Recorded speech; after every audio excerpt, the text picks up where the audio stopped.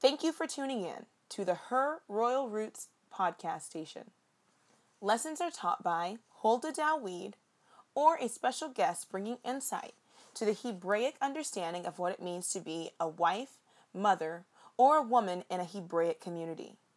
All of the insight we give is through a scriptural, cultural, or bioagricultural understanding of the times in which the scriptures were written.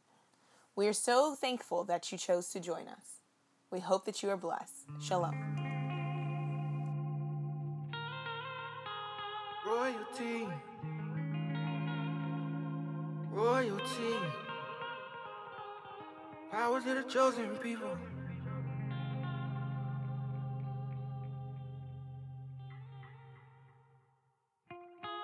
Bible in my hand, word inside my heart, and pain before my eyes. Broken people wanting to believe in something, looking for a light, trying to find the truth. Welcome to the Her Royal Roots podcast. Today we're going to be discussing sensory impressions and perceptions as it pertains to 1 Samuel chapter 19. If this is your first time tuning in with us on the 1 Samuel series, then you can go to the Royal Roots YouTube channel and click on the 1 Samuel playlist, and you can get all caught up. If you are tuning in and you have been tuning into the 1 Samuel series, we're going to take a little shift into a different direction with the 1 Samuel studies as we close it out for the next few chapters. The reason being is we spent a lot of time reading through the text, pulling out words, and understanding the character development. And now we're moving into some deeper development of the characters that's going to help us in understanding ourselves, our relationship to our Creator, and our relationships to one another. The journey is going to be one of introspection moving forward. We're going to look at the narrative of David, Saul, Jonathan, and their companions as we move toward the expected end of David becoming king. If you've been following along, then you know that's exactly where we're heading. So today we're going to look into what it means to think. As we've been going through these studies, a lot of the thinking has been left to the facilitator, and a lot of the question and answering has been left to the listener or the audience. So now we're going to look at our walk as Hebrews and as those walking out the biblical lifestyle, and we're going to look at what that looks like and how to bring all those things together. I spoke about sensory impressions earlier, so I'm going to give you two definitions. The Hebrew walk, as we are supposed to be walking it out, is based heavily in sensory impressions. Sensory impressions are defined as the way the brain coordinates information. Our sensory impressions, put much simpler, are our sight, hearing, smell, taste, and touch. Each of those senses are triggered in various ways by external stimuli. Sight is a result of the ability to distinguish electromagnetic radiation. Hearing is activated by sound waves. Receptors on the tongue help us taste things, and smells are captured by receptors in the nose. Our sense of touch reacts to contact, pressure, or a blow on the skin. All these impressions are communicated to different areas of the brain for processing. Sight to the rear of the cerebrum, or the visual cortex. Hearing to the auditory cortex, to the upper part of the brainstem, and to the tactile cortex. Each area of the brain is made up of different classes of neuron or nerve cells, which are linked in microcircuits. In order to combine two or more sensory impressions, the information must be processed in areas specifically responsible for multi-sensory integration. Imagine an apple activating the visual memory. We see before us a specific shape and color, but we also remember how it feels to hold an apple in our hand, remember the weight and texture and sound of taking a bite, and the taste, the smell of the apple. These chemical sensations activate in the mouth and the nose.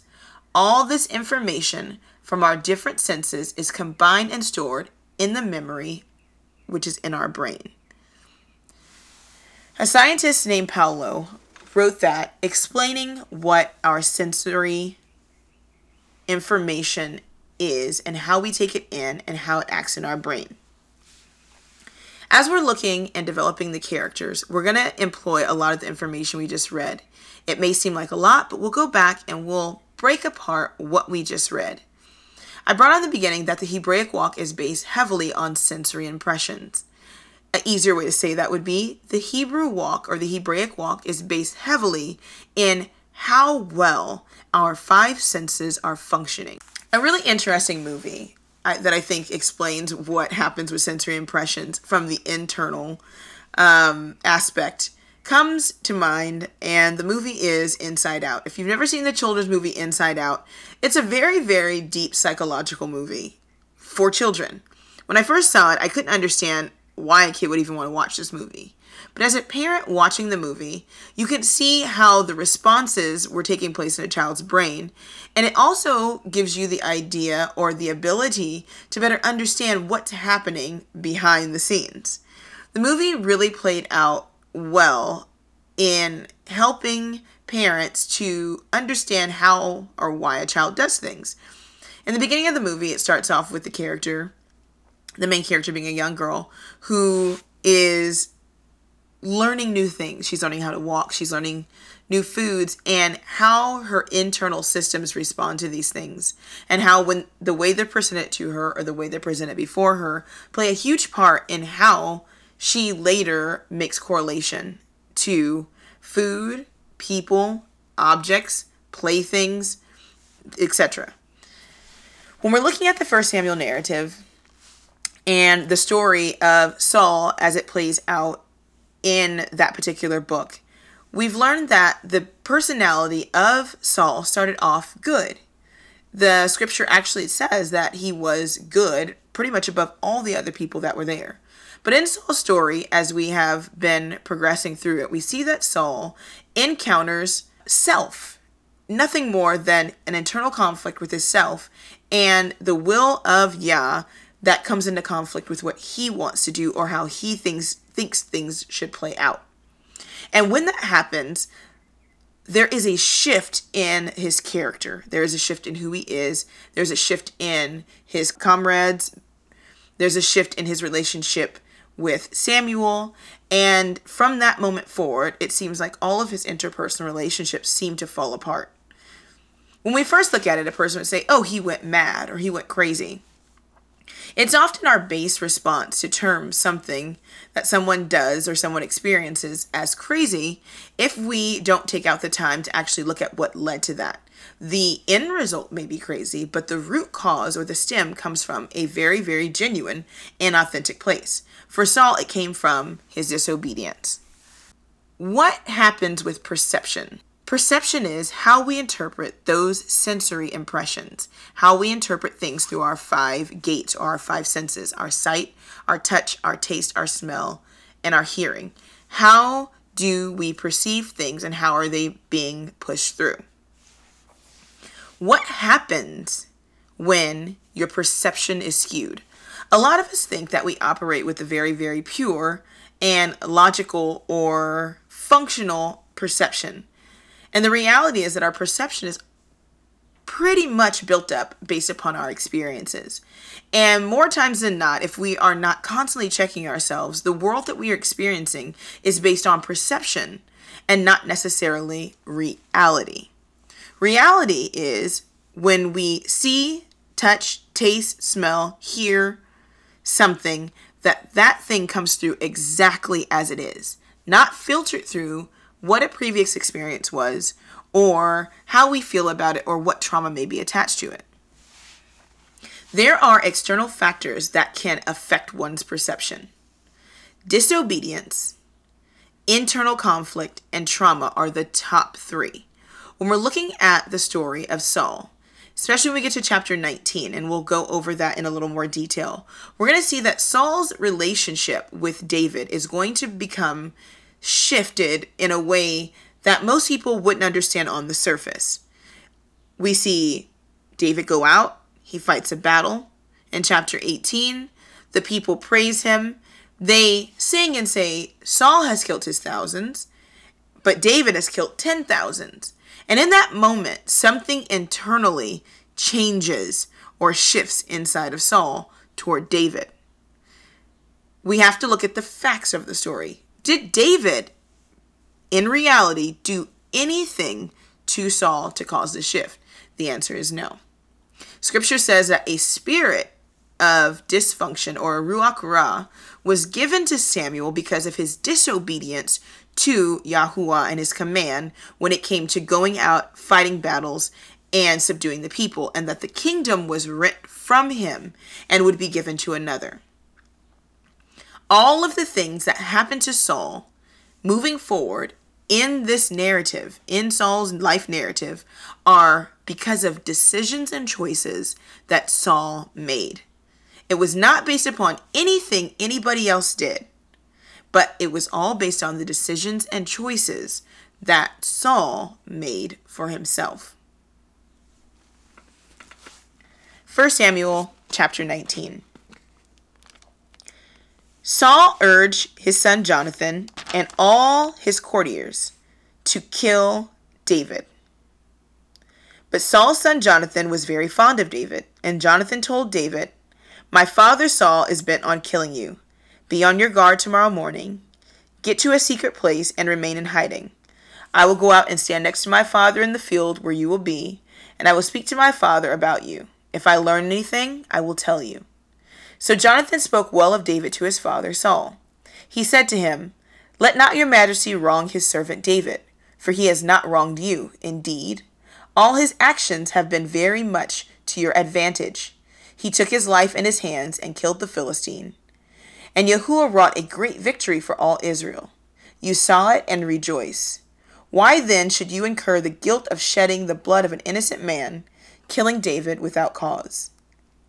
Saul heeded Jonathan's plea, and Saul swore, "As Yahuwah lives, he shall not be put to death." Jonathan called David, and Jonathan told him all this. Then Jonathan brought David to Saul, and he served him as before. Verse 8. Fight broke out again. David went out and fought the Philistines. He inflicted a great defeat upon them, and they fled before him. Then an evil spirit of Yahuwah came upon Saul, while he was sitting in his house with his spear in his hand, and David was playing the harp. Saul tried to pin David to the wall with a spear, but he eluded Saul, so that he drove the spear into the wall, and David fled and got away. That night, Saul sent messengers to David's home to keep watch on him and to kill him in the morning. But David's wife Michal told him, "Unless you run for your life tonight, you will be killed tomorrow." Michal let David down from the window, and he escaped and fled. Michal then took the household idol, laid it on the bed, and covered it with a cloth, and at its head she put a net of goat's hair. Saul sent messengers to seize David, but she said, "He is sick." Saul sent back the messengers to see David for themselves. "Bring him up to me in the bed," he ordered, "that he be put to death." When the messengers came, they found the household idol in the bed, with the net of goat's hair at its head. Saul said to Michal, "Why do you play tricks on me and let my enemy get away safely?" "Because," Michal answered Saul, "he said to me, 'Help me get away, or I will kill you.'"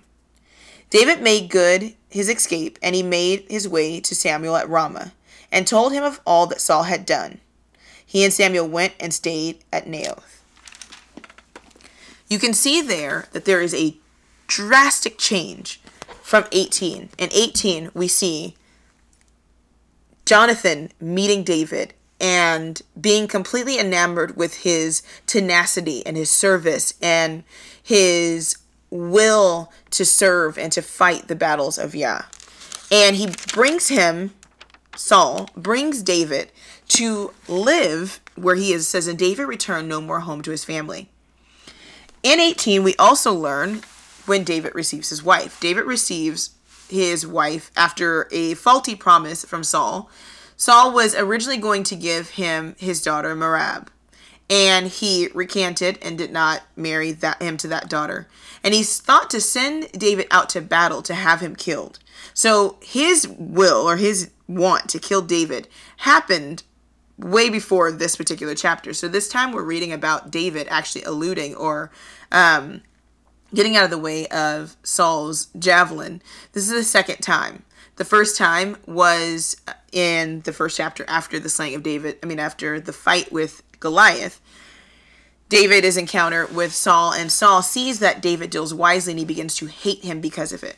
Now, it's no secret to no one in the story, nor to any of us, that David has been anointed to be king.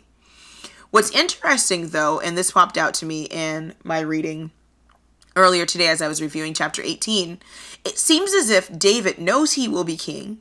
Seems as if everyone else knows that this will also be a thing in Jonathan's response to him, and how Jonathan submits himself to this young man in his particular office. It's not a big mystery. The mystery, though, is how will it come about? Oftentimes, when we don't know how things come about, we mess with the system. Or if we don't want something to come about and it's inevitable, we try to skew or change the variable to fit how we want the outcome to fall into place. David knows that he's anointed. That's a thing. Samuel knows that David is anointed. David's brothers knows that he's anointed. Jonathan, being a servant of Yah and having a heart of Yah, sees something special about this young man and sees that Yah is with him. He may have not known of the exact anointing, because that was obviously done in secret. If you go back and read the chapter where David was anointed, and how Samuel said, if he knows I'm going here, he's going to kill me. But Jonathan's perception and his ability to see beyond and to see through the eyes of Yah allows him to see something special about David. And he immediately sees that the Ruach is with him and submits to the Ruach and takes David in as a younger brother and protects him. He is acting in the position of a protector. Saul, on the other hand, also sees the same thing. But instead of seeing that this is something from Yah and submitting to it, he begins to war against it. He tries it in multiple ways. First, he tries it in battle. He wants to send David out to get killed, but Yah's with him, so Yah's fighting his battles. An interesting thing about place and position and timing is that until your time is up, until your position and your post has been fully served, or Yah chooses to remove you from that position, there is nothing that can happen to you in that process that should keep you from pursuing that particular thing. It's almost like you're invincible. Not that you should do just anything, but as you're walking in your task and purpose, you're invincible. The javelin of Saul couldn't kill David. The Philistines couldn't kill David. When Saul took one wife and then put another before David, and he said he put Michal, his daughter, before David to cause him to stumble. She was supposed to be a stumbling block to him. He knew, okay, I can't get him in war. I can't get him in service to me and in service to the people, but I can cause him to stumble with my daughter, who we look at as we look into the narrative in chapter 19. We see that there was a mention of an idol. Now, we won't get into that today. We'll dive into it probably in a discussion on Patreon with the patrons to see exactly what that Hebrew word is and exactly what she or how she would have served as a stumbling block to David. So, but Michal loved him. So even there, where the adversary, being Saul, but being motivated by a greater adversary to throw David off his course, throws all of these different stumbling blocks in his path, while she ended up loving him. And so she actually saves him from her father. All of these things are happening because of Saul's perception of what the outcome of him no longer being king is going to look like. Holding on too tightly to a position that was not given because of necessity because of his particular works or what he did, but because Yah saw something and chose a particular trait for his people. The people asked for a king, and Yah gave them Saul. That was a position of privilege. It was a privilege to serve and to work and to be with and in service to Yah's people. Let's look a little bit more into perception. There's a lot of different things going on in this story. You have David and what he's perceiving. He sees Saul. He's eluding him. He's not getting caught up in the snares. He's acting in wisdom, as Torah said. You have Saul, who has, in chapter 18, scripture says that Saul became David's enemy continually. He became a adversarial force toward what Yah had for David, and no matter what, he was not going to relinquish or submit to the will of Yah, and because David was the person with the anointing, he was going to attack David. It's the same thing that Yah had to tell Samuel when the people wanted a king. He said, they're not rejecting you, they're rejecting me. It's the same thing with Saul and David. When people war against those in the flesh who are trying to walk according to Yah's ways, they're not warring against the person. They're warring against Yah and their perception of what life looks like and how they don't fit into that particular picture. Perception. Perceptual learning takes place in our sensory systems. Our sight, touch, taste, feel, and hearing. How we respond is improved through experience. So, using our 5 senses, those are given to us at birth. As we grow up, we are learning and experiencing our environment, our family, our friends, and everything through those 5 senses. If at any time during that developmental process, whether in childhood or adulthood, those things get skewed or messed up in any way, it changes how we perceive and how we experience our world and the truths of it. We are set up to learn through perception. So everything about Torah is put in place to keep our perceptual learning consistent and true. Perceptual learning occurs through sensory interaction with the environment as well as through practice in performing specific sensory tasks. When we look at Torah and we look at the practices of Torah, whether it's food, whether it's fellowship, family, feast days, each of those things is teaching us a perceptual learning lesson using our senses. When an animal is slain for sacrifice, we are feeling something. We are hearing something. There is a requirement of eating, so we are tasting something. When it comes to sin in the sacrificial system, it employs all of our 5 senses. When it comes to love in Yah's system, it employs all of our 5 senses. And he's asking us to employ all of those things so that we get understanding. But without Torah, we will go based upon our base nature, operating in our fallen nature. And just because something looks good, tastes good, feels good, smells good, sounds good, we want to react to it. So Torah allows us to give a governor to our sensory systems, to our 5 senses, so that everything is aligned in its proper function. We often have the conversation about food and what goes into our bodies, or a big conversation in society now is relationship and who we can love and who we can't love. And that goes down to sensory systems. Our sensory systems are fallen. So they are not operating, if you will, at their optimal capacity. They are tainted by the images we see in society, traumas that we've experienced, just the fall in general, a fallen nature, lust, our flesh. And so Torah acts as a system that brings those things back into right relationship and right response to the natural systems that Yah has set up. With that being said, for Saul starts off good. So we can almost begin to understand how his process into decline took place. He starts off good. He's a man. He wants to serve. He is fallen because he's human, but he is in a position where he has lived a way to where how he experiences things is close to what is necessary for Yah and Yah's people.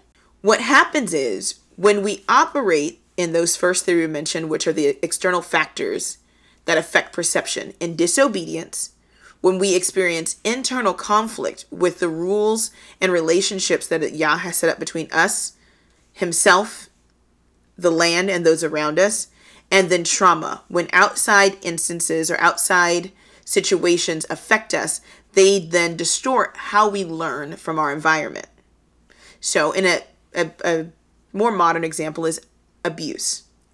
When a child is abused, that trauma disrupts how they learn from their environment, how they're supposed to experience their environment when it comes, especially in the parental sense or in the protected space of community and home, is love, care, proper discipline, respect, and space to grow.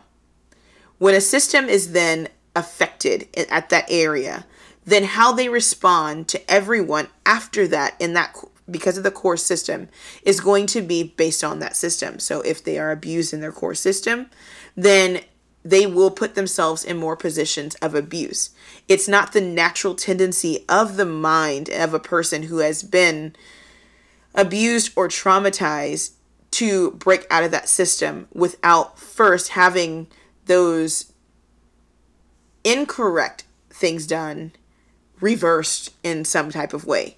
So a lot of times when people experience trauma, they seek validation, they seek forgiveness, they seek for the person to ask for forgiveness, or they seek some kind of restitution or retribution for those actions, whether it is death of the person. I mean, you can go and let your mind think in that particular, trend of what people actually think of when they want to be recompensed for a disruption of those basic perceptual learning experiences and the distortion of their sensory systems. Okay, so we look at Saul, and Saul's comes, as we're given in the narrative, from his own choices. He's given tasks, but he does not complete the task the way they have been given to him. And because he has not completed the task the way that they have not been given to him, he employs the first external factor that is going to distort his perception, which is disobedience. When we are disobedient, the way we look at the world shifts. It makes us paranoid because we know we're wrong innately. It makes us angry with ourselves and others who we may blame for allowing us to make those choices or experiences. It creates internal conflict, and it makes us feel some type of way with ourselves, where we're warring with ourselves. I'm doing things that I know are wrong. I don't want to do them, but now I've done them, and now I feel like I must continue to do them. Or I try to justify what I've done and make it okay. I try to justify it through a religious experience or through a necessity because of my base needs not being met. However we do, we create internal conflict by creating cognitive dissonance. I'm confronted with the truth of my disobedience or the truth of my wrong or the truth of my perception. And instead of acquiescing to the truth and fixing my perceptual incongruency, I choose to then create internal conflict, try to justify, thus pushing myself into further disobedience. And then the ultimate end is going to be trauma. Trauma in one way or another. Either trauma caused to other people around us, trauma caused to ourselves, or trauma being enacted upon us because of us being outside of our system of comfort. So those are the three external factors that I believe Saul experienced. The last one was the trauma. The trauma came in, I think, at the most pivotal moment, and because it was so climactical in a way, where Saul comes out, goes to battle. Yah says, kill everything, don't take anything. Samuel comes, and he's like, what is this lowing of oxen in my ear? And you see that Samuel did not complete his task of killing King Agag. Saul doesn't complete the task. Samuel then comes, has to kill Agag, and he tells Saul, you're disobedient. The kingdom has been rent from you. He reaches out to grab Samuel, grabs the bottom of his garment, rips it, and then he also further prophesies, and that is symbolic of the kingdom being rent from you, and it takes place in front of everyone. It is traumatic. The scene is one of embarrassment, one of trauma, and one of very, very public rendering of a character who up until this point had been held in a very high regard amongst Israel. And so instead of repentance, and we'll get to what repentance looks like from a neurological standpoint, but instead of repentance, rebellion happens. And Samuel tells him that. He says, you did this.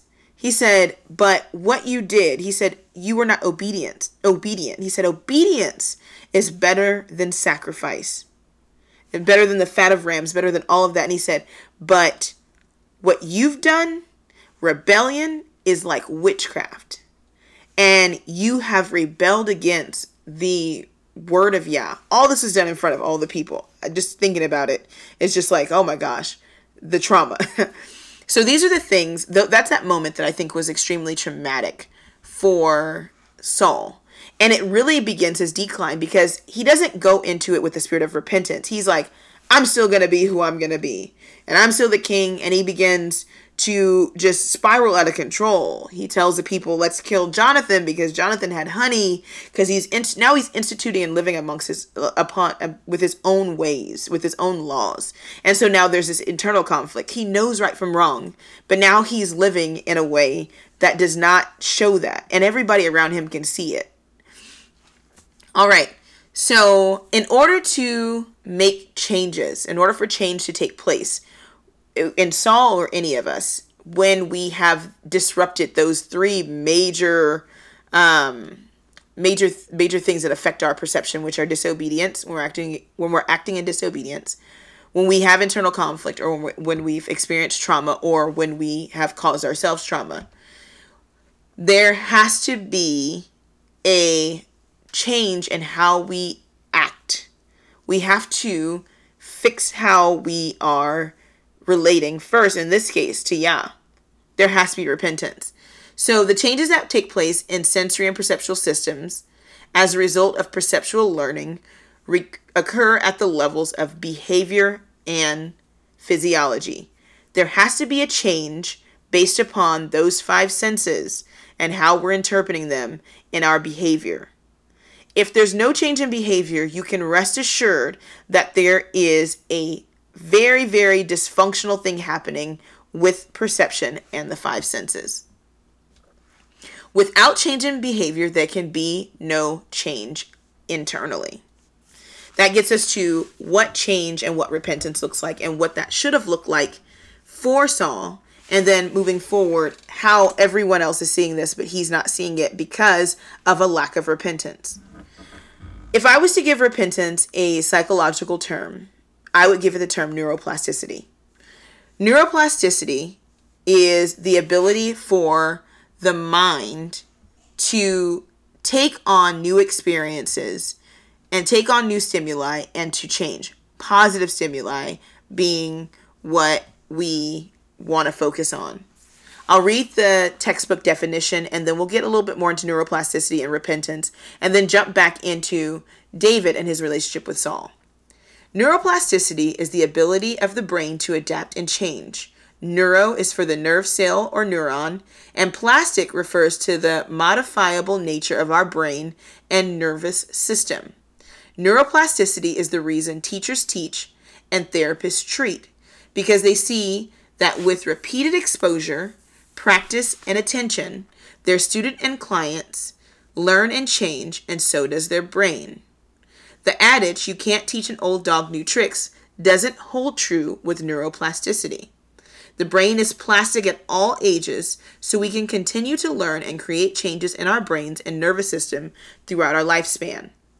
The reason why I liken that to repentance is because at any time when we hear or learn that we have done or acted or been in a position of obstinance or disobedience or conflict with Yah, we have the ability to change. It's built into our neurological and our psychological systems, the ability to change. So I'm driving that home because we don't ever want to look at the story of Saul and think that he could not have made the choice to change at any time. He could have chosen to think, submit, and do differently. Moving back into the narrative with him and David, instead of choosing to change himself, he seeks to then change his environment. And that is the number one no-no in trying to heal or change in a system. When we've created issues, we can't try to change how other people see people or how other people act. We have to change what we've done, and then in changing what we've done, we then are elevated into another state of mind that allows us to better, one, handle the conflict, and two, submit to the will of Yah.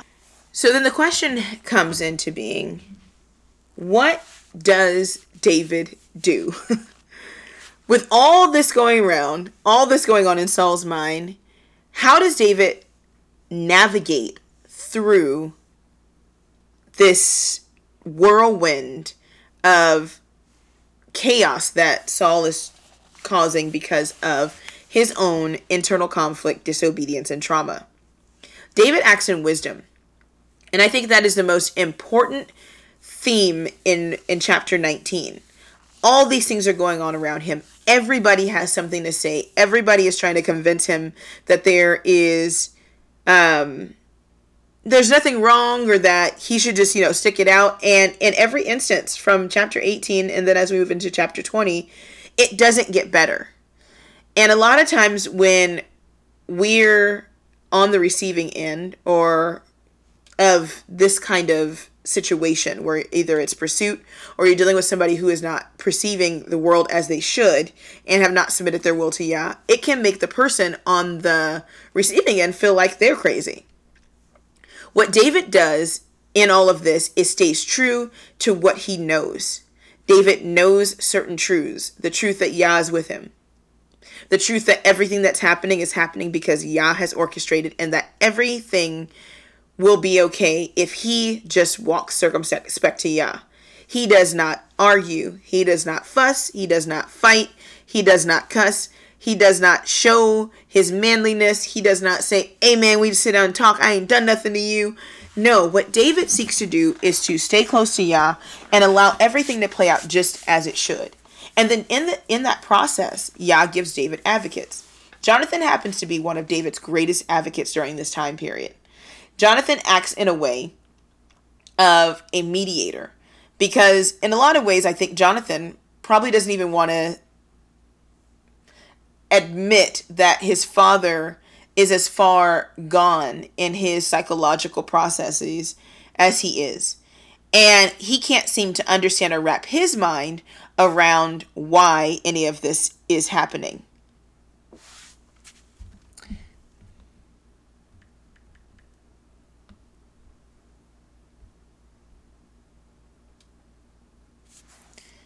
Often when we are reading scripture and are journeying through a character's personal experience, we find it difficult to connect when the experience is foreign to our life and experiences.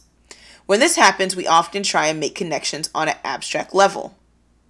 But in the process, we miss what is being conveyed to us in a very practical ways in regard to life and navigating situations and the thought processes that should be taken. When we look at Saul's story from Jonathan's perspective, Jonathan is looking as an insider, but on the outside. He's on the outside of his father's thinking.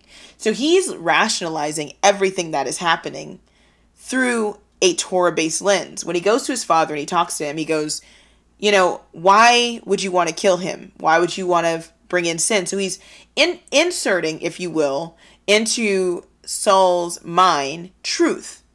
It's a sin to kill someone. This man has done nothing to you. Didn't you rejoice with him? Why should you kill him? When the truth is interjected, Saul makes a very, very significant shift. But because the conflict is bigger than just an internal shift or a input of some truths, it comes back to that root cause. What is actually driving Saul? And it's not a war between Saul and David. It's a war between Saul and Yah. And David is the easiest target in that system. Jonathan is viewing things linear. David has not done anything. He's loyal. So you should love him and you shouldn't do anything to him. Jonathan's perception and experience of David is based upon the facts of David and his relationship with David. Jonathan has submitted to Yah's will for David And so he has no internal conflict with the reality of David's position, nor with the validity of his actions. We are taught that we cannot determine the motive of a person. I submit that we can determine the motive of a person, but only through the lens of their reality. In life, we are often paralyzed by the actions of others and immediately begin to try and make sense of them from our own perspective and vantage point. We begin to rationalize and try to reason with people, not knowing that their motive may not at all be driven by the factors that we deduce in our heads. The motive of a person is their motive. It doesn't have to make sense. It doesn't have to make logical sense, but it makes sense to them. Saul had a reason based upon his trauma for the motive in killing David. And no matter what anyone said, they were never ever going to move him off of that. Temporarily, moments of clarity, but his end result was based upon the reality that he chose to live based upon his trauma. And the reality was, I'm not going to be king. He's not going to be king. And in his mind, he believed that David was going to take the kingship from him. At one point, he thought Jonathan was going to take the kingship from him. Because he was holding on to something that was no longer his, that he relinquished because of his disobedience, he was willing to go through whatever lengths to retain that, even if it meant losing his mental cognition and his attachment to the real world. Saul was in conflict, and his disobedience and ultimately denial skewed his perception. Maya Angelou said, "When a person shows you who they are, believe them the first time." The profundity in that statement lies in her ability to see that a person's actions were not based upon who you are, but who they are and how they perceive the world around them. When a person distorts reality, they begin to cause you to live in that same distortion, especially if you try to rationalize their behavior based upon your perception. David wasn't that way. Whether David wanted to believe it or not, David knew that through the wisdom given to him by Yah, his life was in the balance. He didn't need to know why. He just knew what was true. That leads us to our closing and how to deal with perception and when a perception from ourselves or from others are skewed. The first part, when it comes to ourselves and when we see that our perception is skewed, whether it's because of trauma or our disobedience or internal conflict, we have to submit ourselves to the will of Yah. And we have to repent for the actions that we've done and the pain that we've caused in our skewed perception. Even if the reason why our perception was skewed was not because of our own doing, the actions and the ways that we've acted and the ways that we've perceived the world have been affected, and others may have been affected by those particular things. So while we're not apologizing for trauma that was enacted upon us, we are apologizing for how we began to view and to treat the rest of the world once we come to the knowledge that our perception has been distorted. Some people may not know what it looks like for your perception to be distorted. And so I'm going to give an example, and it's just something that I want you guys to meditate on or to think about in the coming week. And it really is going to be used a lot as we move forward, looking at how perception can help us moving forward, especially on our walk in Torah. Because as a people who have either been in different religious practices, who have been in states of oppression, or who have just been traumatized by the amount of information that comes with the reality that we have to follow the Father, we're all dealing in some levels of perceptual distortion.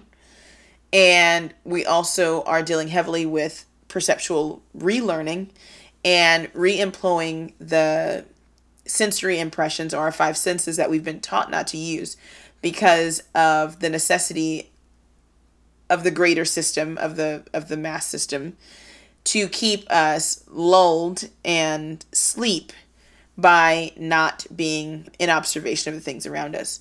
So I'm going to give you a brief example just so you really get a grasp on what was happening to Saul and how that was distorted, and how by looking at the distortion of perception, we can better help ourselves and help one another understand what is required of us as we move into a walk of constant repentance, which means neuroplasticity and relearning and inputting positive information so that we can better understand the truth about the things around us and not just how we perceive them based upon the negative things that have affected our perception.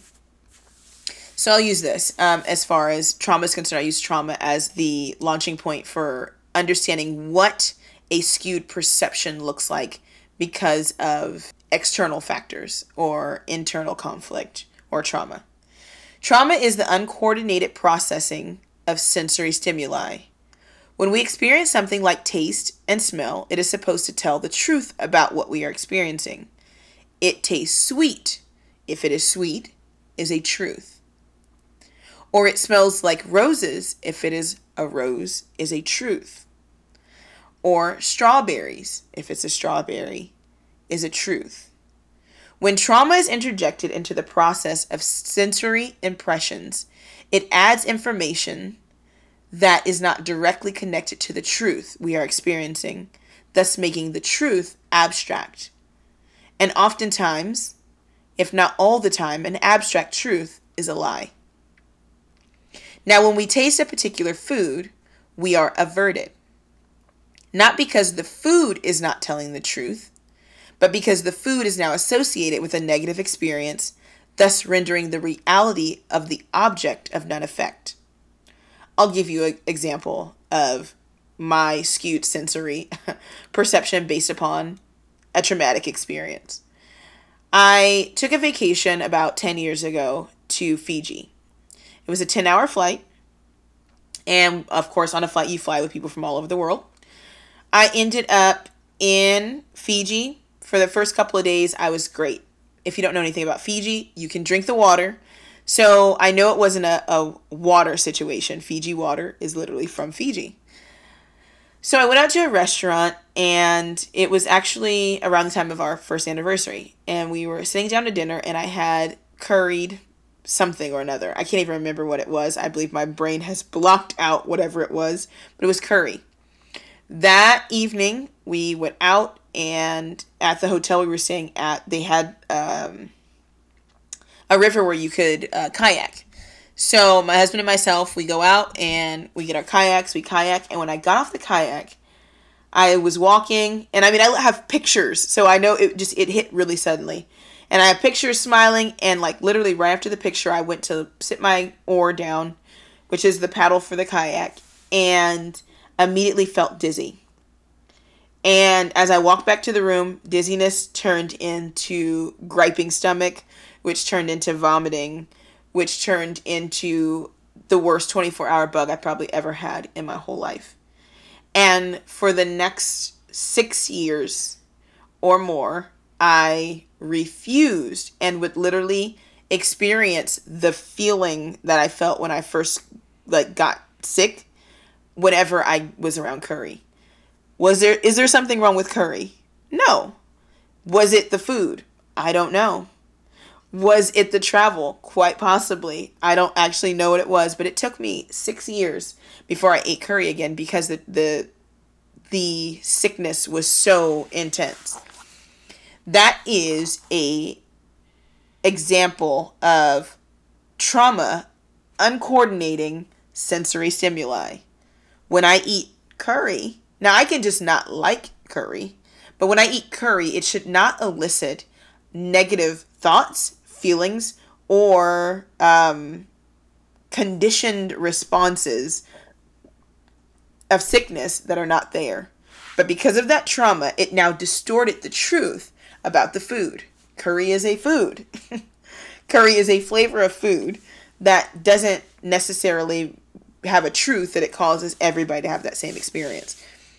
I want to give you that just so you can see how something simple like the wrong cologne because it belonged to someone else can cause a uncoordinated sensory experience. And it will cause us to act and react in ways that are not consistent with the truth of the experience that we're experiencing.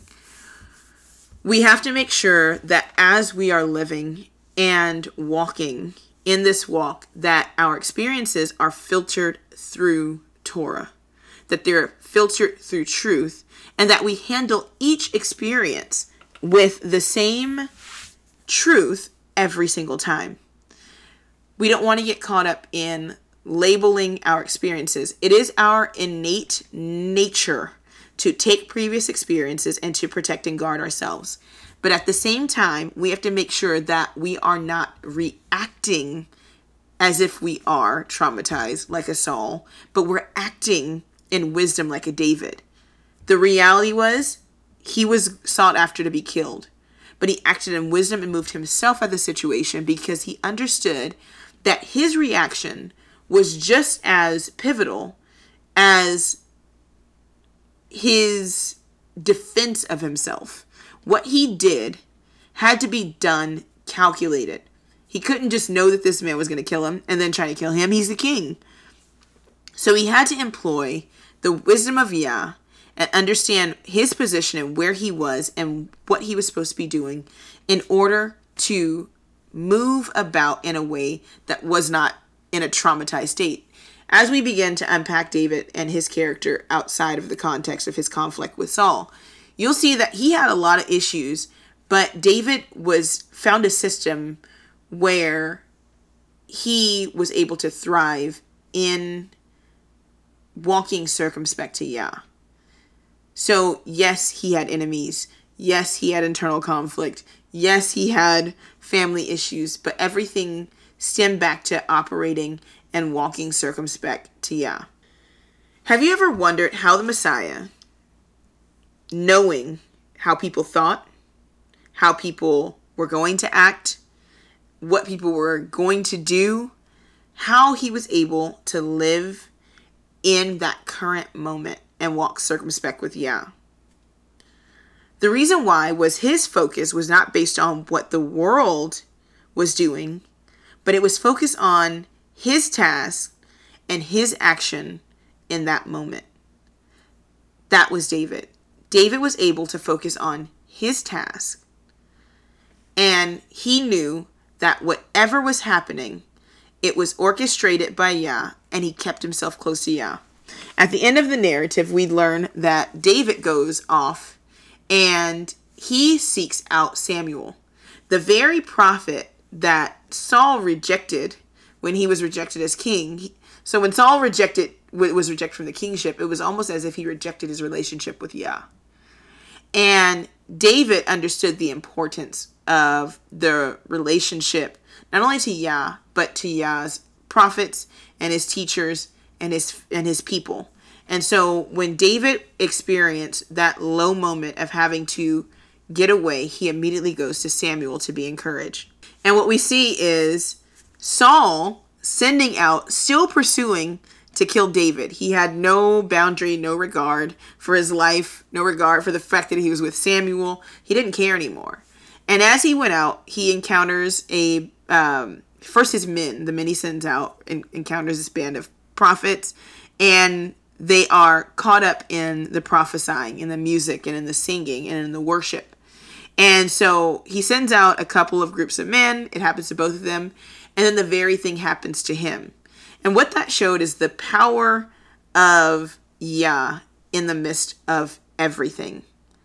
In the midst of conflict, in the midst of turmoil, in the midst of growth, in the midst of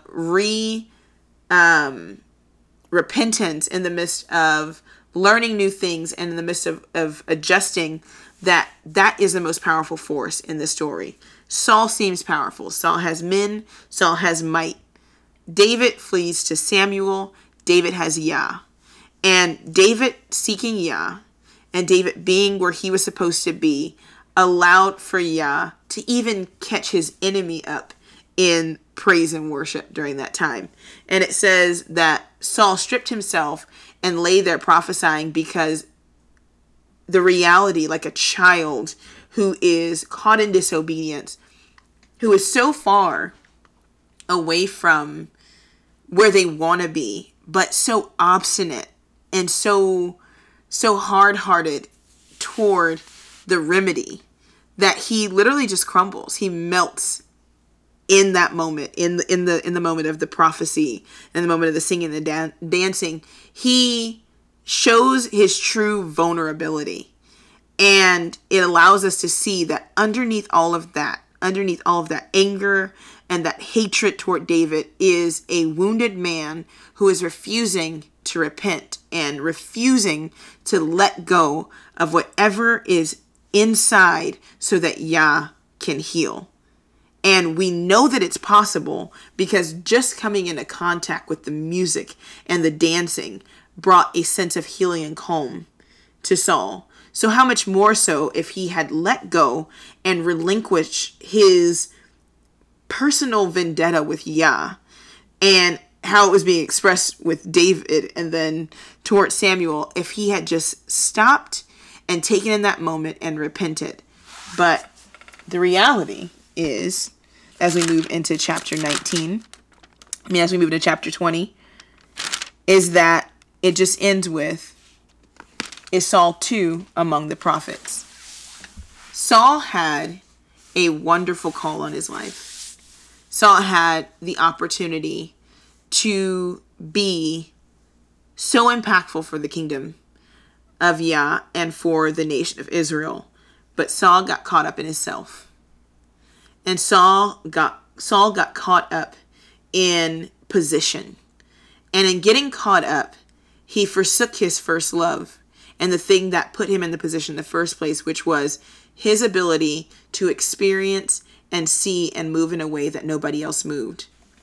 As we journey through this walk as Hebrews, we have to be sure that we keep our perception in line with Yah, that we stay single-eyed and single-minded and focused on what's important to the Father, and that we relinquish and let go of all the distractions, and in the process of this walk, as we make mistakes, that we are childlike in our ability to repent and to move forward, that we keep using our five senses and allow Yah to remove all the traumas and things that are blocking us from truly hearing him the way that we should, and truly hearing one another the way that we should, and truly experiencing this world and this life the way that we should, so that we could walk circumspect to him. We need to be in a place where we are able to sense and learn and grow and understand where we're holding ourselves back, or where we may be holding one another back. And as we move into chapter 20 and we look into the further development of David and how he navigates in wisdom, we'll look at how he takes one person's negative perception that begins to skew his whole reality. It skews how the whole kingdom sees David. Takes that one person's negative perception and the people that are banded together with Saul, but takes the truth that Yah has given him about who he is and stands on that. And how even in that process of journeying to kingship, as he makes mistakes, what repentance looks like and what growth looks like and what the term neuroplasticity looks like, his ability to take on new things and learn new things and correct his behaviors so that he is constantly effective. When we stop taking on the mind of Yah, and when we're no longer able to be instructed and given new things and able to stretch our minds, at that moment, we're dead. We can't receive any more information, and we're forced to operate in the past and only in a form of self that no longer serves Yah and the kingdom, and we get stuck. We don't want to be that. We want to be like David, where as things happen, he's constantly shifting and he's fluid and he's able to move and grow past difficult times so that he can arrive at a place of servitude to Israel, being one of the best kings that Israel's ever had. But we haven't got there yet, so stay tuned. Thank you guys for sticking in there. I know it was a lot of information. So it's in this podcast form. It will be available for replay. Thank you so much for tuning in. Can't wait to spend this time with you next week discussing David, Saul, and David's journey toward kingship. Shalom.